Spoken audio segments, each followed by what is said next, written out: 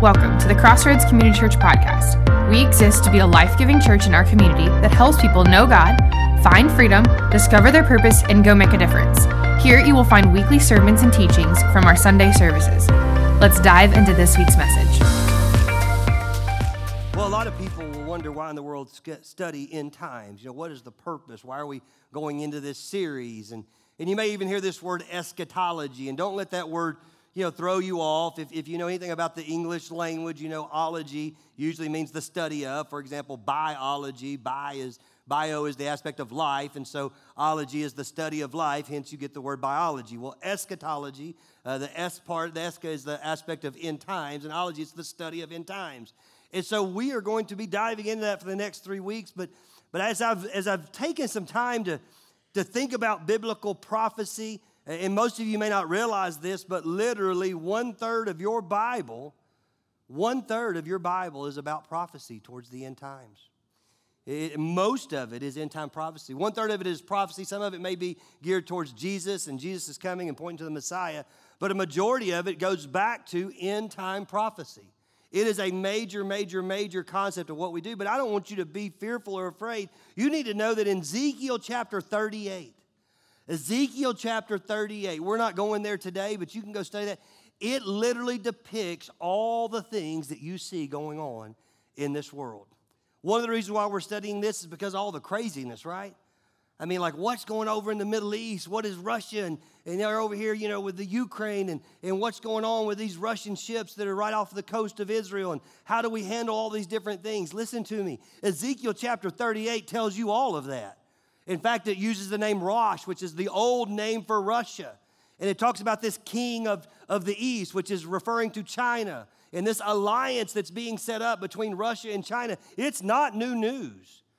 Like your word that you have in your hand, like it tells you verbatim all the things that have been transpiring over in the Middle East. It even talks about Iran and what role they're going to play. Listen to me. You should be encouraged. God's word gives us the ability to understand that we can have confidence in God because not only does he know the future, but he controls the future. And that should give you great relief. But unfortunately, most people, when they talk about the end times, they talk about all the wrath and the mark of the beast, and you're going to have a chip in your head. You're going to go to Walmart, and like, beep, or how's that going to work? You know what I'm saying? Like you trying to fit, like, what am I going to do, in tribulation and blood, and am I going to get my head chopped off, and am I going to be here during tribulation, and where's the church at? All of it's wrath, and listen to me, it's there. The wrath of God is there. But I want you to know that's not the greatest motivation. Now, next week, we're going to get into a little bit more of some of that stuff. Next week, I'm literally going to tackle the book of Revelation. But I got to get you on the right page first. And the right page in the topic for today and what we're going to be studying is the fact that it's not a horror story, it's a love story. Yes, the wrath of God is there. But I promise there's something so much bigger that's there. It's not just about 666 and mark of the beast and the Antichrist and how he's going to show up and what's going to happen. There's so much more. And today, with your help, as we dive into God's word, I just want you to see it. I want you to see right out of God's word exactly what it is that he has called us to. And so with that being said, I want to start in John chapter 14. John chapter 14, verse 1. And it simply says this: let not your hearts be troubled. This is Jesus speaking, and he's speaking about what's about to come.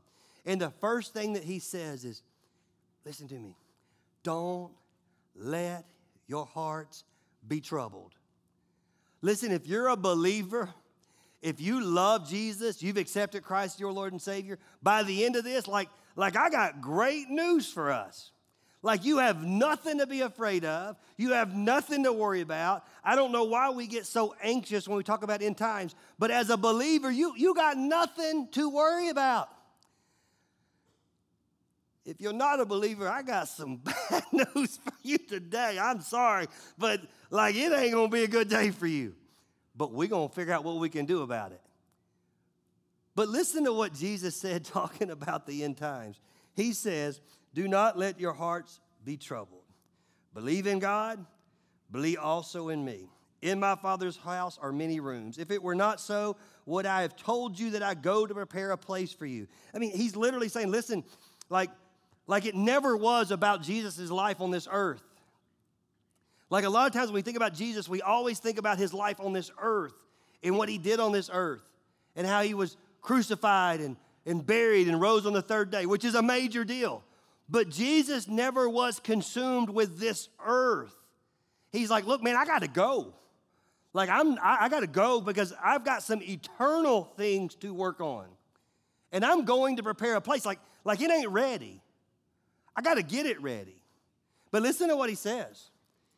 He says, and if I go to prepare a place for you, I will come again. If you have a paper Bible, underline those words.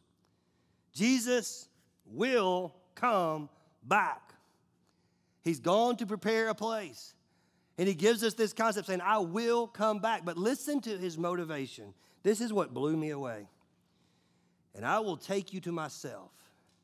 There where I am, you may be also.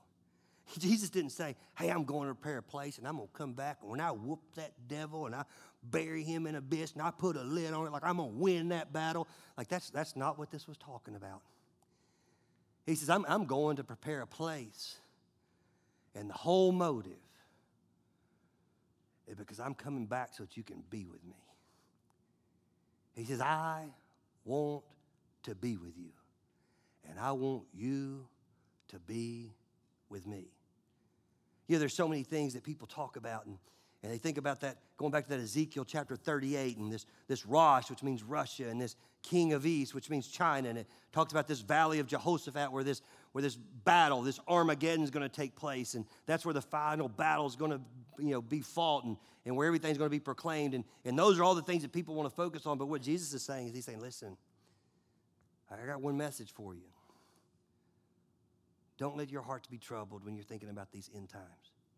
I'm leaving, and I know you may think that I'm leaving a little bit early, but I'm leaving early because I'm focusing on eternal things, not earthly things, because I got to go prepare a place.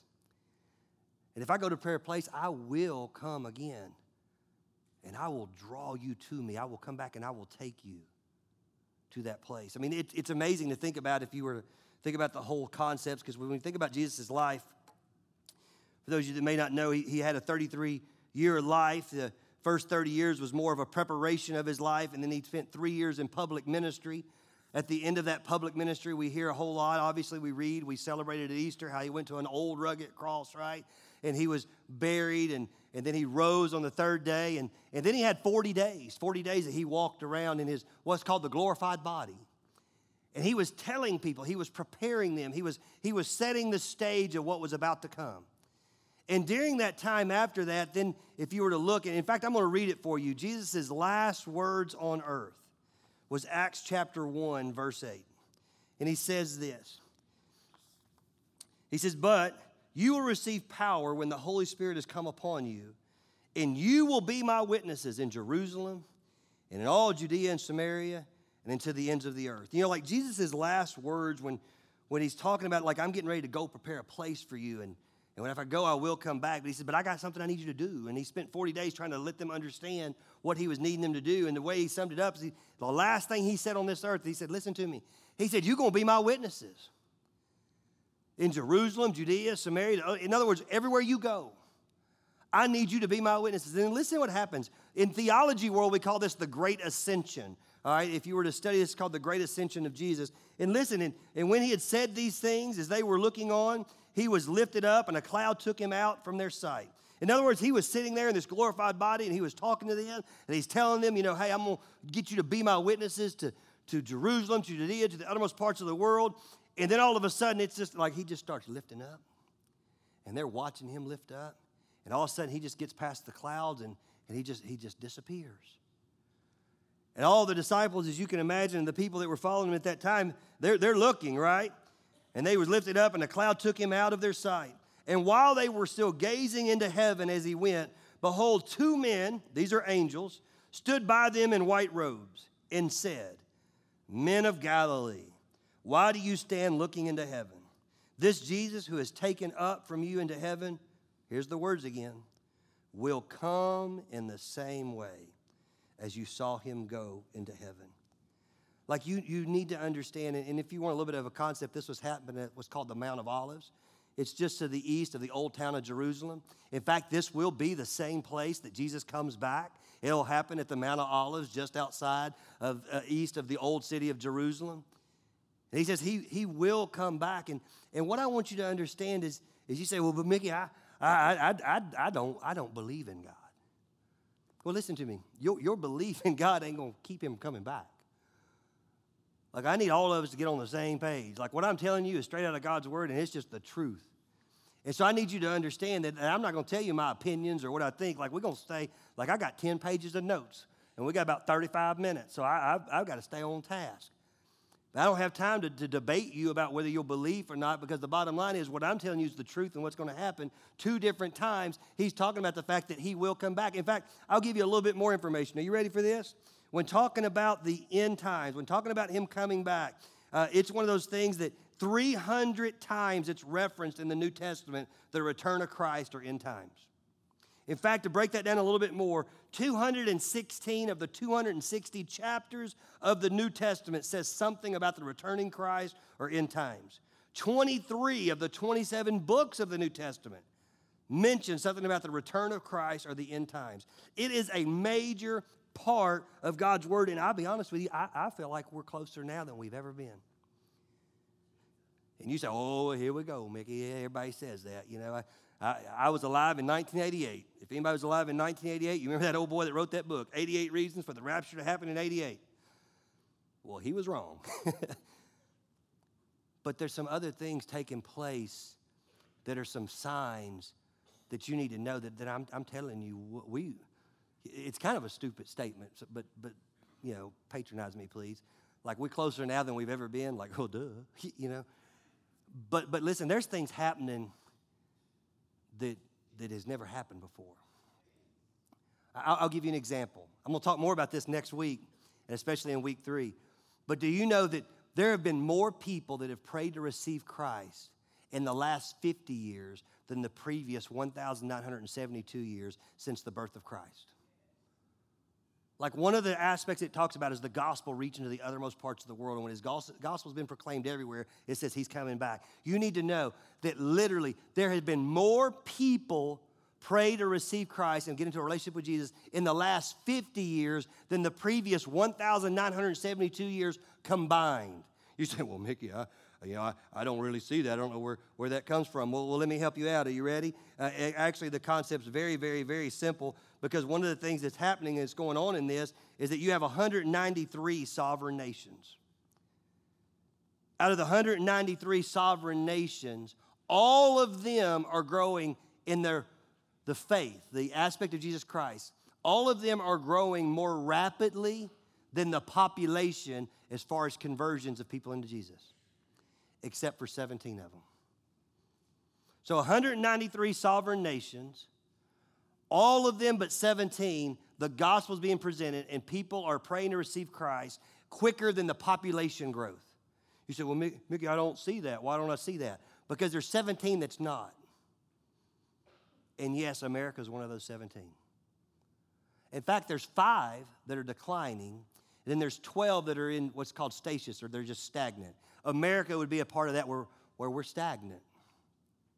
We're not declining, but we're stagnant. You say, well, where's this happening at? Well, a lot, especially in some of your Muslim nations. The gospel, there's a revival that is taking place in our world. But we being American, and don't mishear me, I'm as patriotic as anybody, but we're the most self-consumed people in the world.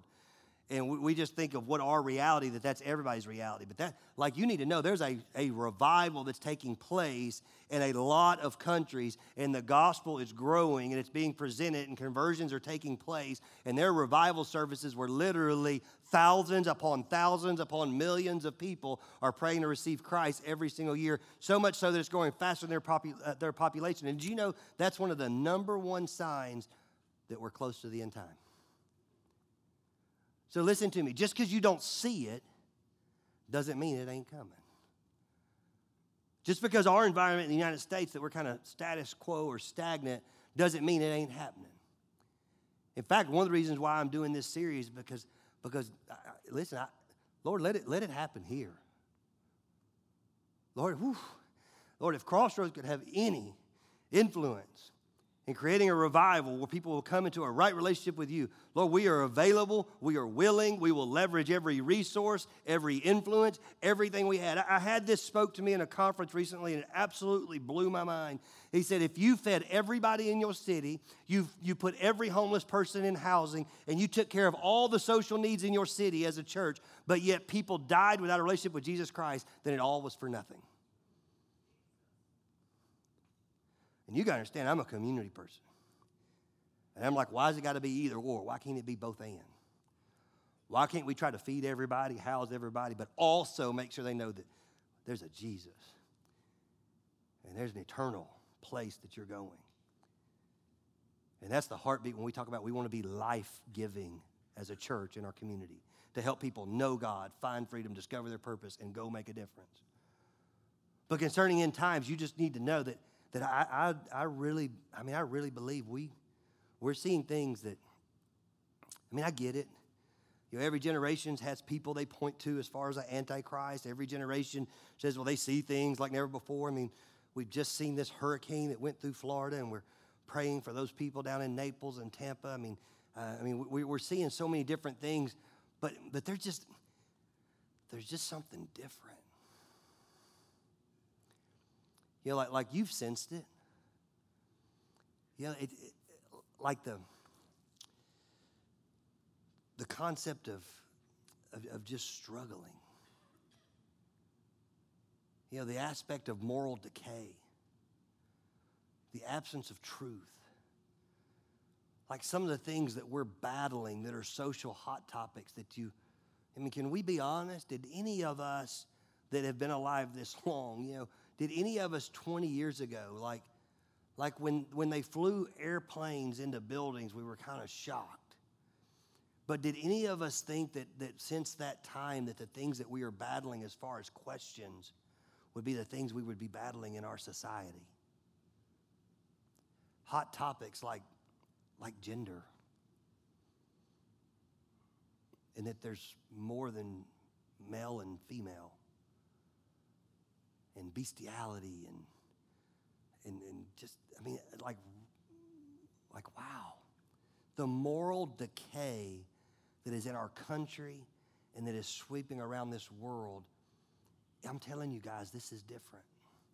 In fact, if we were to spend a little bit of time and thinking about a little bit in Matthew chapter 24, verse 2, the culture of the end times, it's going to weigh a heavy toll on people. In fact, in this particular verse, it says during the end times is that people's heart will grow cold.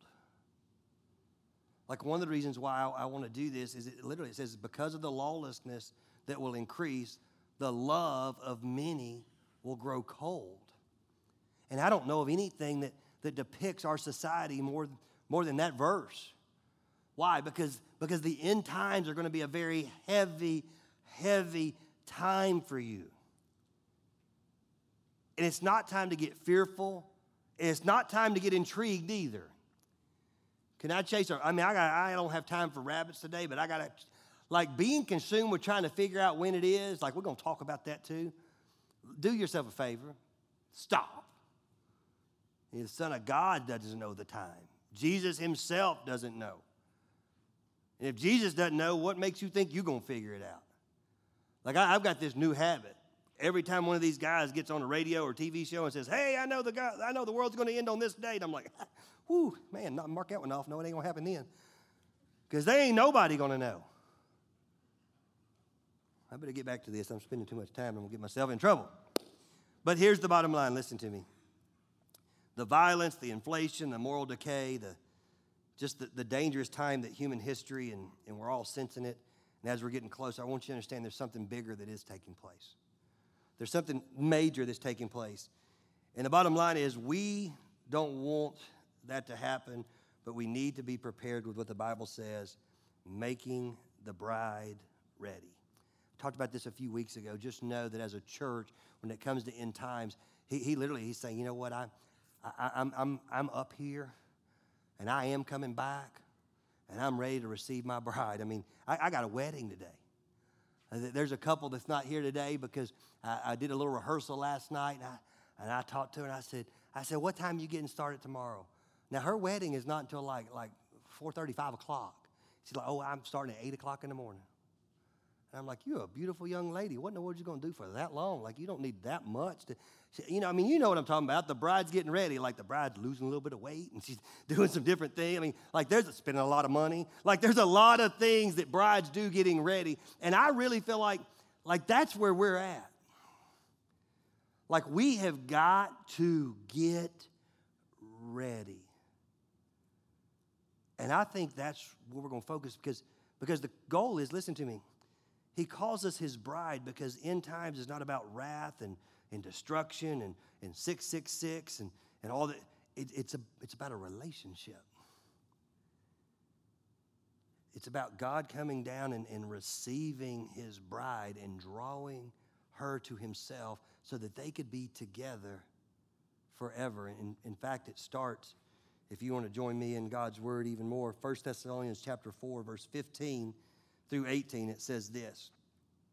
For this we declare to you by a word from the Lord, that we who are alive, who are left until the coming of the Lord, will not precede those who are fallen asleep. Now, I just need to help you out for a minute. You need to know that there's a lot of people that you have that are loved ones, that they have passed away from this earth, but just know that their physical body is dead, but they ain't dead. They just asleep. Like I'm counting on that. I have some loved ones that I know that Scripture says to be absent from the body, to be present with the Lord. Like they are in a heaven and they are in a waiting. But listen, this isn't you just, like this life is like this vapor, and all of a sudden when it's gone, and you just ash to ash, dust to dust, you return to the ground. Like you have this amazing thing called a soul. And I'm going to share a little bit more later on about the fact that this soul is going to live forever with the Lord, and you're going to have a new body and a new heaven and a new earth. But you just need to know that when he's talking about these end times, he's trying to give us some information. And the first thing he tells us is you got people that are going to be living when Jesus returns, and then you got people that have passed on, or that preceded is the word that it uses, preceded in death, but they're not dead. They just simply asleep. Now listen to what it says. This is good stuff. And so he keeps reading in verse 16. For the Lord himself will descend from heaven with a cry of command, with the voice of an archangel, and with the sound of a trumpet of God. And the dead in Christ will rise first. Then we who are alive, who are left, will be called up together. Now that word called up is a very, very unique word, and I need to give you some information because this will help you later on, because people are like, where's the rapture at? The rapture ain't in the word. You just mistranslating stuff. There ain't no word called rapture in the word. The rapture really ain't going to happen. Well, listen what. Called up is actually two words in English, but it's one word in the Greek. It's harpatos, which literally means to snatch or to snatch up quickly. Have you ever played the game Spoons? I doing student ministry for a while, I used to play Spoons. And man, you break somebody's finger. Like you playing this game, and there's spoons in the middle, and there's one spoon less than the number of people that are playing. And when somebody gets like four of the same card, they would lay down their cards and grab a spoon. And as soon as they grab a spoon, everybody else knows it's game time. Like you better get a spoon. Like we broke some tables trying to get spoons. That's what it's talking. It's snatch. Whoop, it's quick. Like in the blink of an eye, he's gonna snatch you up. That's what it's talking about here. But the Latin word is raptura. The word called up in Latin means raptura, which is where we get the word rapture. So when people tell you, oh, well, rapture is not in the Bible, well, yes, it is. It may not be verbatim that word, but the whole concept of the rapture comes straight out of the Scripture. It's from knowing the original text and understanding the Greek and then understanding this Latin influence, and that's where we get the word the rapture, when he's going to come and he's going to snatch us up and he's going to take us to be with him. But let's keep reading.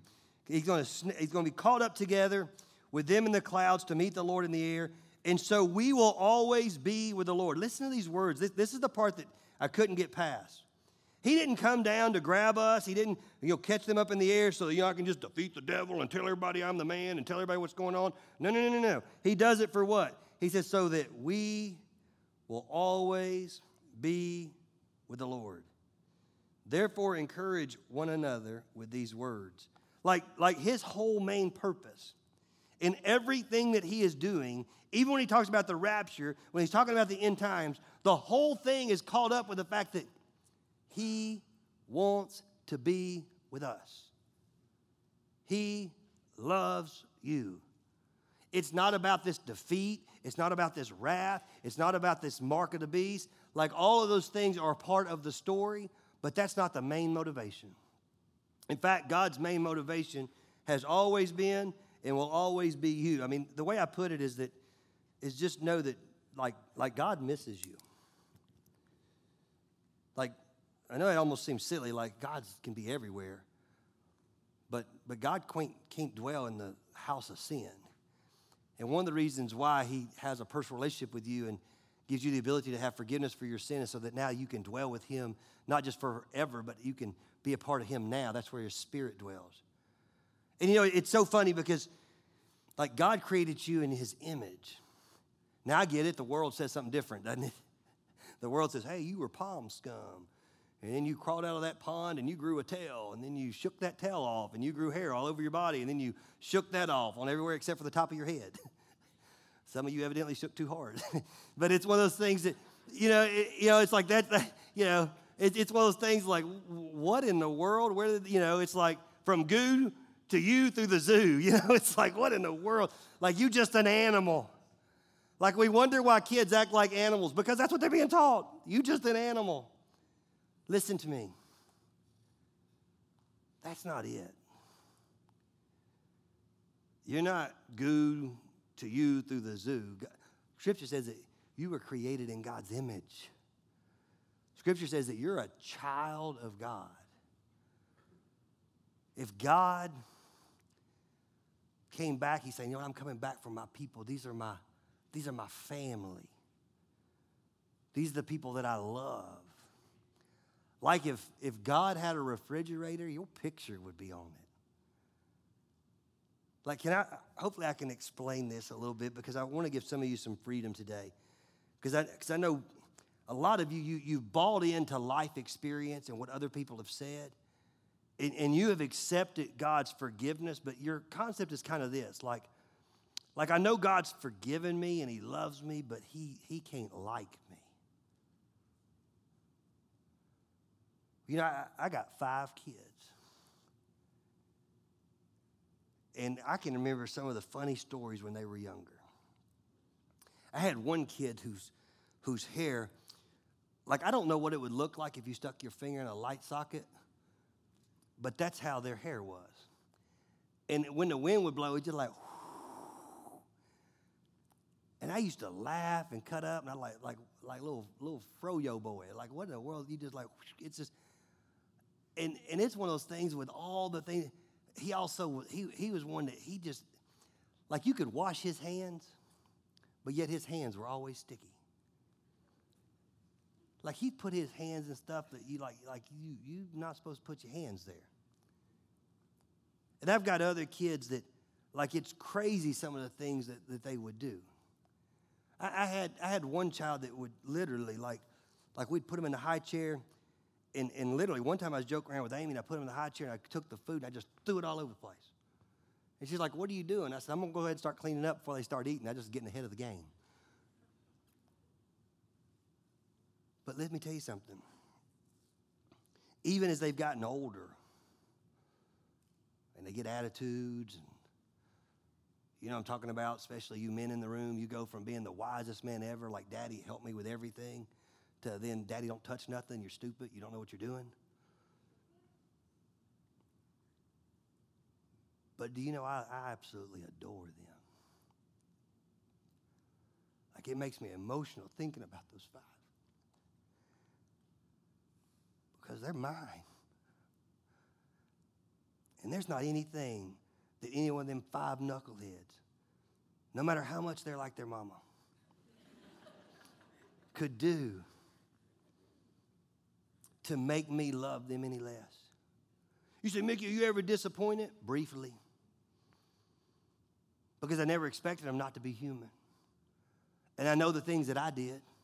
And that's not their excuse to go make a poor decision, just in case some of them are in the room listening. But it's one of those things that with all the stuff that's going on, there's not anything that they could do. There's not anything that they have done. Like at the end of the day, come hell or high water, that's like my ride or die crew. Like, I mean, I adore those 5 children. And do you know that's exactly what God's thinking about you?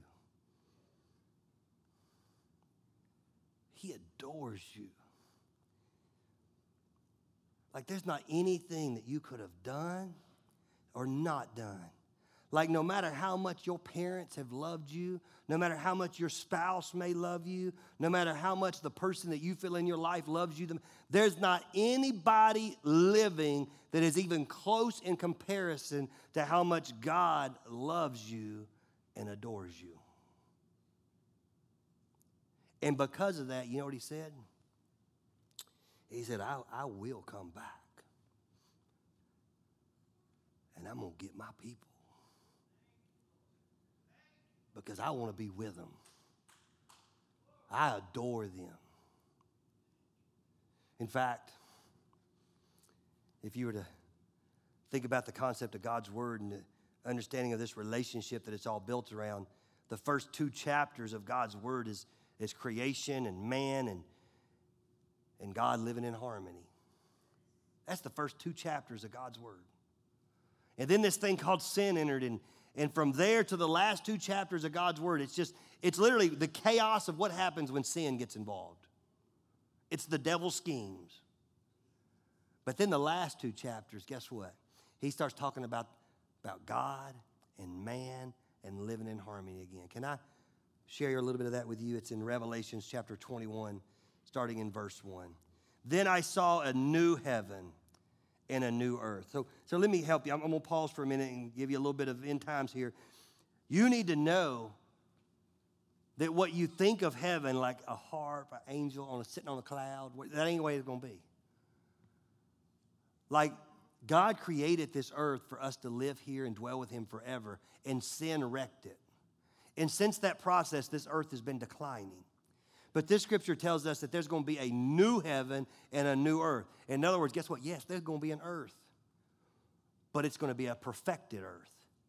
And you're going to dwell on that perfected earth. And there's going to be a new heaven. There's not going to be this separation. It's all going, like earth and the perfected earth and heaven, now there's no longer this separate, like they're together. Like some people are like, well, I'd really like to go to heaven, but man, I really love this earth, and I like to hunt, and I like to fish. Like you're going to be in this, it's going to be perfect. I don't know what that means. I don't know what we like do every time I'm getting like a 12-pound largemouth. I mean, I don't know what that looks like, but just know that this earth is going to be perfected. You're going to dwell on there. But listen to what God's word says. He says, not only that, he said, therefore a new heaven and a new earth, for the first heaven and the first earth has passed away. That's where we're at right now. And the sea was no more. And I saw the holy city, the New Jerusalem. Just so you'll know, the New Jerusalem is talking about the church. That's talking about the New Jerusalem, talking about a city. That's talking about New Jerusalem. That's you and I. That's his church. He says, I saw New Jerusalem coming down out of heaven from God, prepared as a bride adored for her husband. And I heard a loud voice from the throne saying, behold, the dwelling place of God is with man. And listen to these words. Wow, this is what caught me. He says, and he, being God, will dwell with them, and they will be his people, and God himself will be with them as their God. He will wipe away every tear. There's no more cancer. There's no more disease. There's no need for insurance. There's no traffic on the bypass. He says, I'll wipe away all their tears from their eyes. And death shall be no more. Neither there shall be mourning, nor crying, nor pain anymore. For the former things have passed away. See, his greatest motivation is very simply that he misses you.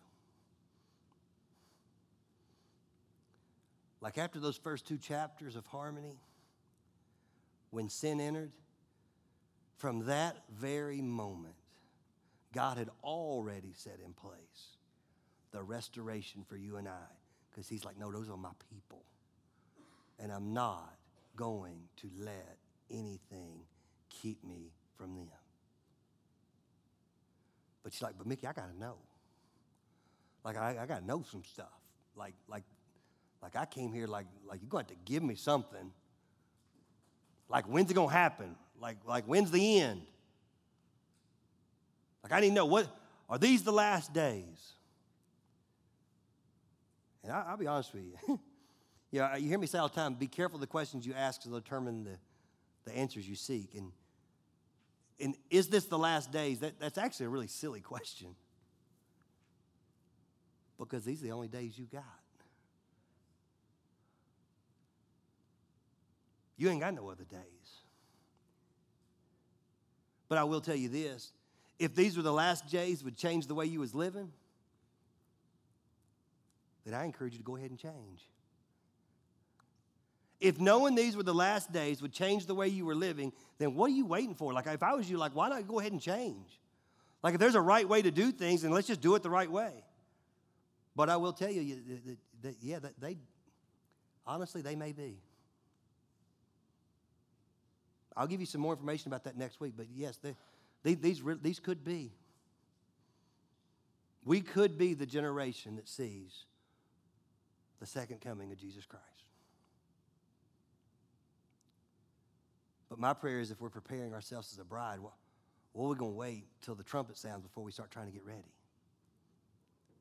In fact, one of the things that it talks about is what should you do? You know, like, well, if these are the last days, what do I do? Well, let me go back to 1 Thessalonians chapter 5, verses 1 through 11. It says, now concerning the times and the seasons, brothers, you have no need to have anything written to you. For you yourself are fully aware that the day of the Lord will come like a thief in the night. Like you don't know, like lock the doors, get ready. Like I got some things at my house that if somebody breaks into my house, it's going to be a really bad day for them. You say, Mickey, you 5'7". That's right. But I got this amazing thing that makes a sound like this, which is the universal sound for I better get out of here. And it gets 6 shots without me reloading. Like, I'm not going to wait until the door's kicked in and be like, I got to protect my family now. Like, no, I'm ready. Now, I'm not wanting it. I'm not sitting around like, hey, I hope tonight's the night. I'm sitting here with my shotgun. But if something is going to happen, that's what this is talking about. You just need to know when it comes to the end times, it's going to come like a thief in the night. Like, just get ready. Lock the doors. Get everything ready. Get your house in order. Get yourself in order. Get yourself prepared. It is coming. And then listen to what he says. While people are saying there is peace and security, then sudden destruction will come upon them as labor pains coming upon a pregnant woman. Now, listen. I've had 5 kids. Do you know I didn't know when any of them were born? But boy, I knew when we were getting close. Dear Lord, deliver her. Like, bless her heart. Like, like she's uncomfortable. She can't eat, though she's hungry. I mean, it's just like that's what it's talking about. Like there are some labor pains. There are signs of the season to let you know when you're close. And I'm telling you, there's a lot of signs that we've seen, and I'm like, man, we close. We are close. Listen to what it keeps saying. Like a pregnant woman, and they will not escape. But you are not in darkness, brothers. Like, Mickey, why are you teaching this? Because it ain't going to be on me. Like, do I want to teach this? No, I'm a nervous cat up here. Because I just want to handle it so carefully. And there's more to come in the next couple of weeks. But listen, you ain't never going to say, well, I didn't know because Mickey didn't tell me. Like, I'm going to, like, you make a commitment to be here in the next couple of weeks. And I'm going to give you so much information out of God's word that you're going to be prepared. Because God didn't create us to live in darkness. He created us to live in light. And that's one of these things that he's talking about. It's going to come like a thief, but he's like, you know what? But you are not in darkness, brothers, for the day to surprise you like a thief. It ain't going to surprise you. Like, I'm going to have you ready. Like, when it comes to Crossroads Community Church, as long as I'm breathing, we're going to know. We're going to know God's word. We're going to know the truth, and we're going to push everybody towards that. And with that being said, for you are all children of light Children of the day, we are not the night of the darkness, so then let us not sleep as others do, but let us keep awake and be sober. For those who sleep, sleep at night, and those who get drunk at night. But since we belong to the day, let us be sober, having put on the breastplate of faith and love, and for a helmet, the hope of salvation. For God has not destined us for wrath, but to obtain salvation through our Lord Jesus Christ, who died for us so that whether we are awake or asleep, we might live with him. There's that aspect of life again.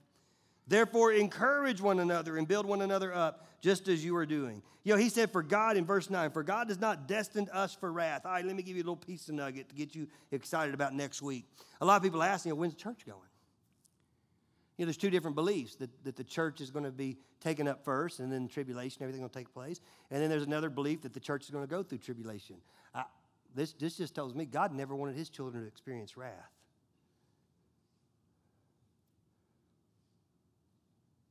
I'm going on the first elevator, brother.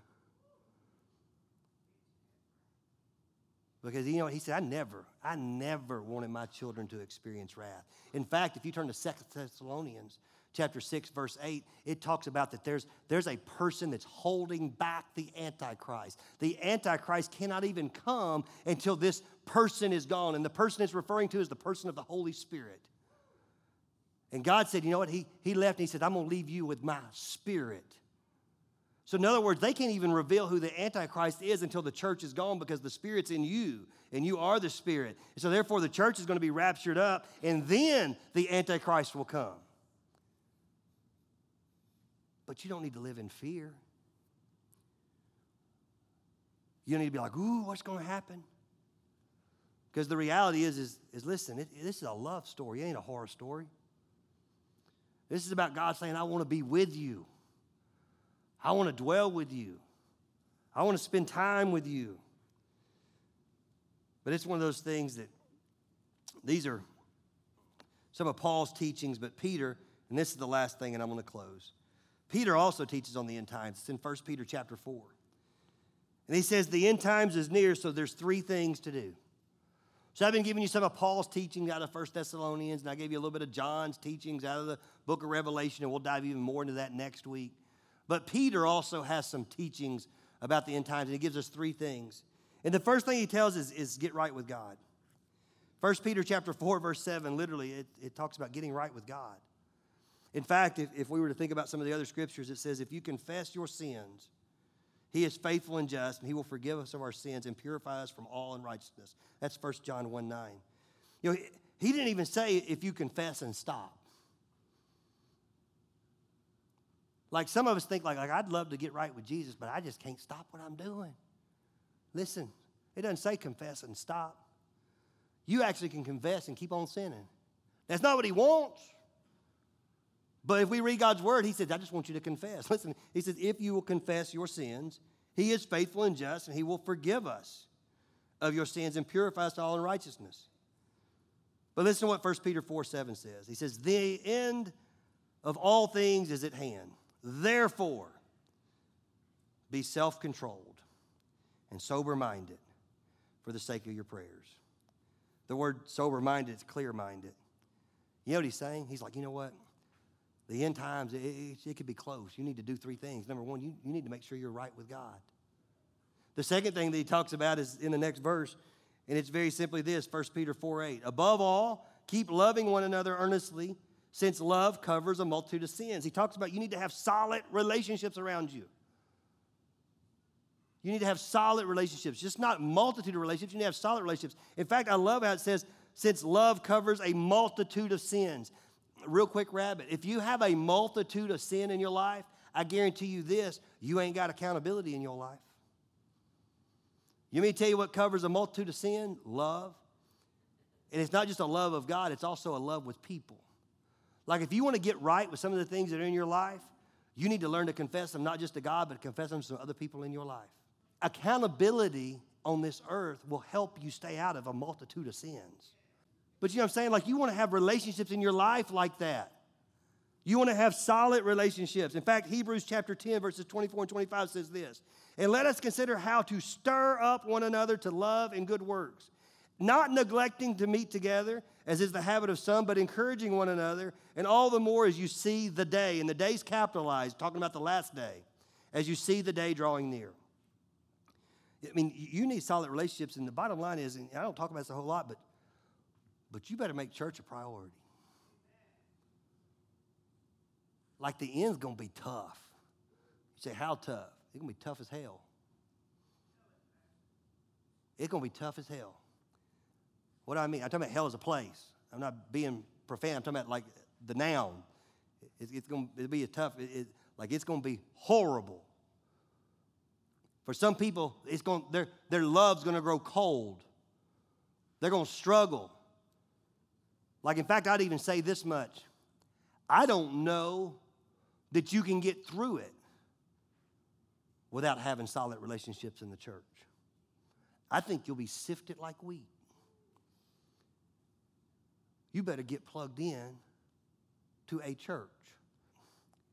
It's called solid relationships. In fact, there's 3 things that you're going to need. Number 1, you're going to need some people to stand with you. You're going to need some people to pray with you. You're going to need some people to encourage you. You're going to need some people to stand with you, pray with you, and encourage you. You say, okay, but you need to get into a group where you can also do the same for them. The third thing that he talks about is not in the next verse. It's actually a couple of verses later in 1 Peter chapter 4, verses 10 and 11. We should do everything that we can to help the rest of the world find out this good news about Jesus. Not only do we need to get right with God, not only do we need to have solid relationships, but we should do everything that we can to let everybody else know the good news of Jesus. Here's how the way it says it. As each has received a gift, use it to serve one another as good stewards of God's varied grace. Whoever speaks is one who speaks oracles for the God. Whoever serves is one who serves by the strength that God supplies, in order that in everything God may be glorified through Jesus Christ. To him belongs the glory, dominion forever and ever. Amen. Church, we got to get on mission and let people know about the good news of Jesus Christ. My very, very, very last thing, and I'm done. And I appreciate you guys being patient. I promise. You'd be surprised how much you just covered in a little over 35 minutes. But earlier, I told you about Jesus' last words on earth. But that wasn't actually his last words. They're actually in Revelation. In Revelation chapter 3, if your Bible is a red letter Bible, has the red letters of when Jesus speaks, then you'll see in Revelations chapters 1, 2, and 3 that you'll see some of the wording is in red. Why? Because it was Jesus. Now this is a revelation to John on the island of Patmos. And this is where we get the book of Revelation. And it's what we're going to be studying even more next week. But can I read for you what Jesus' last, like very, very, very, very, very last words were? Like the last thing that's in God's word that Jesus said? It's Revelations chapter 3, verse 20.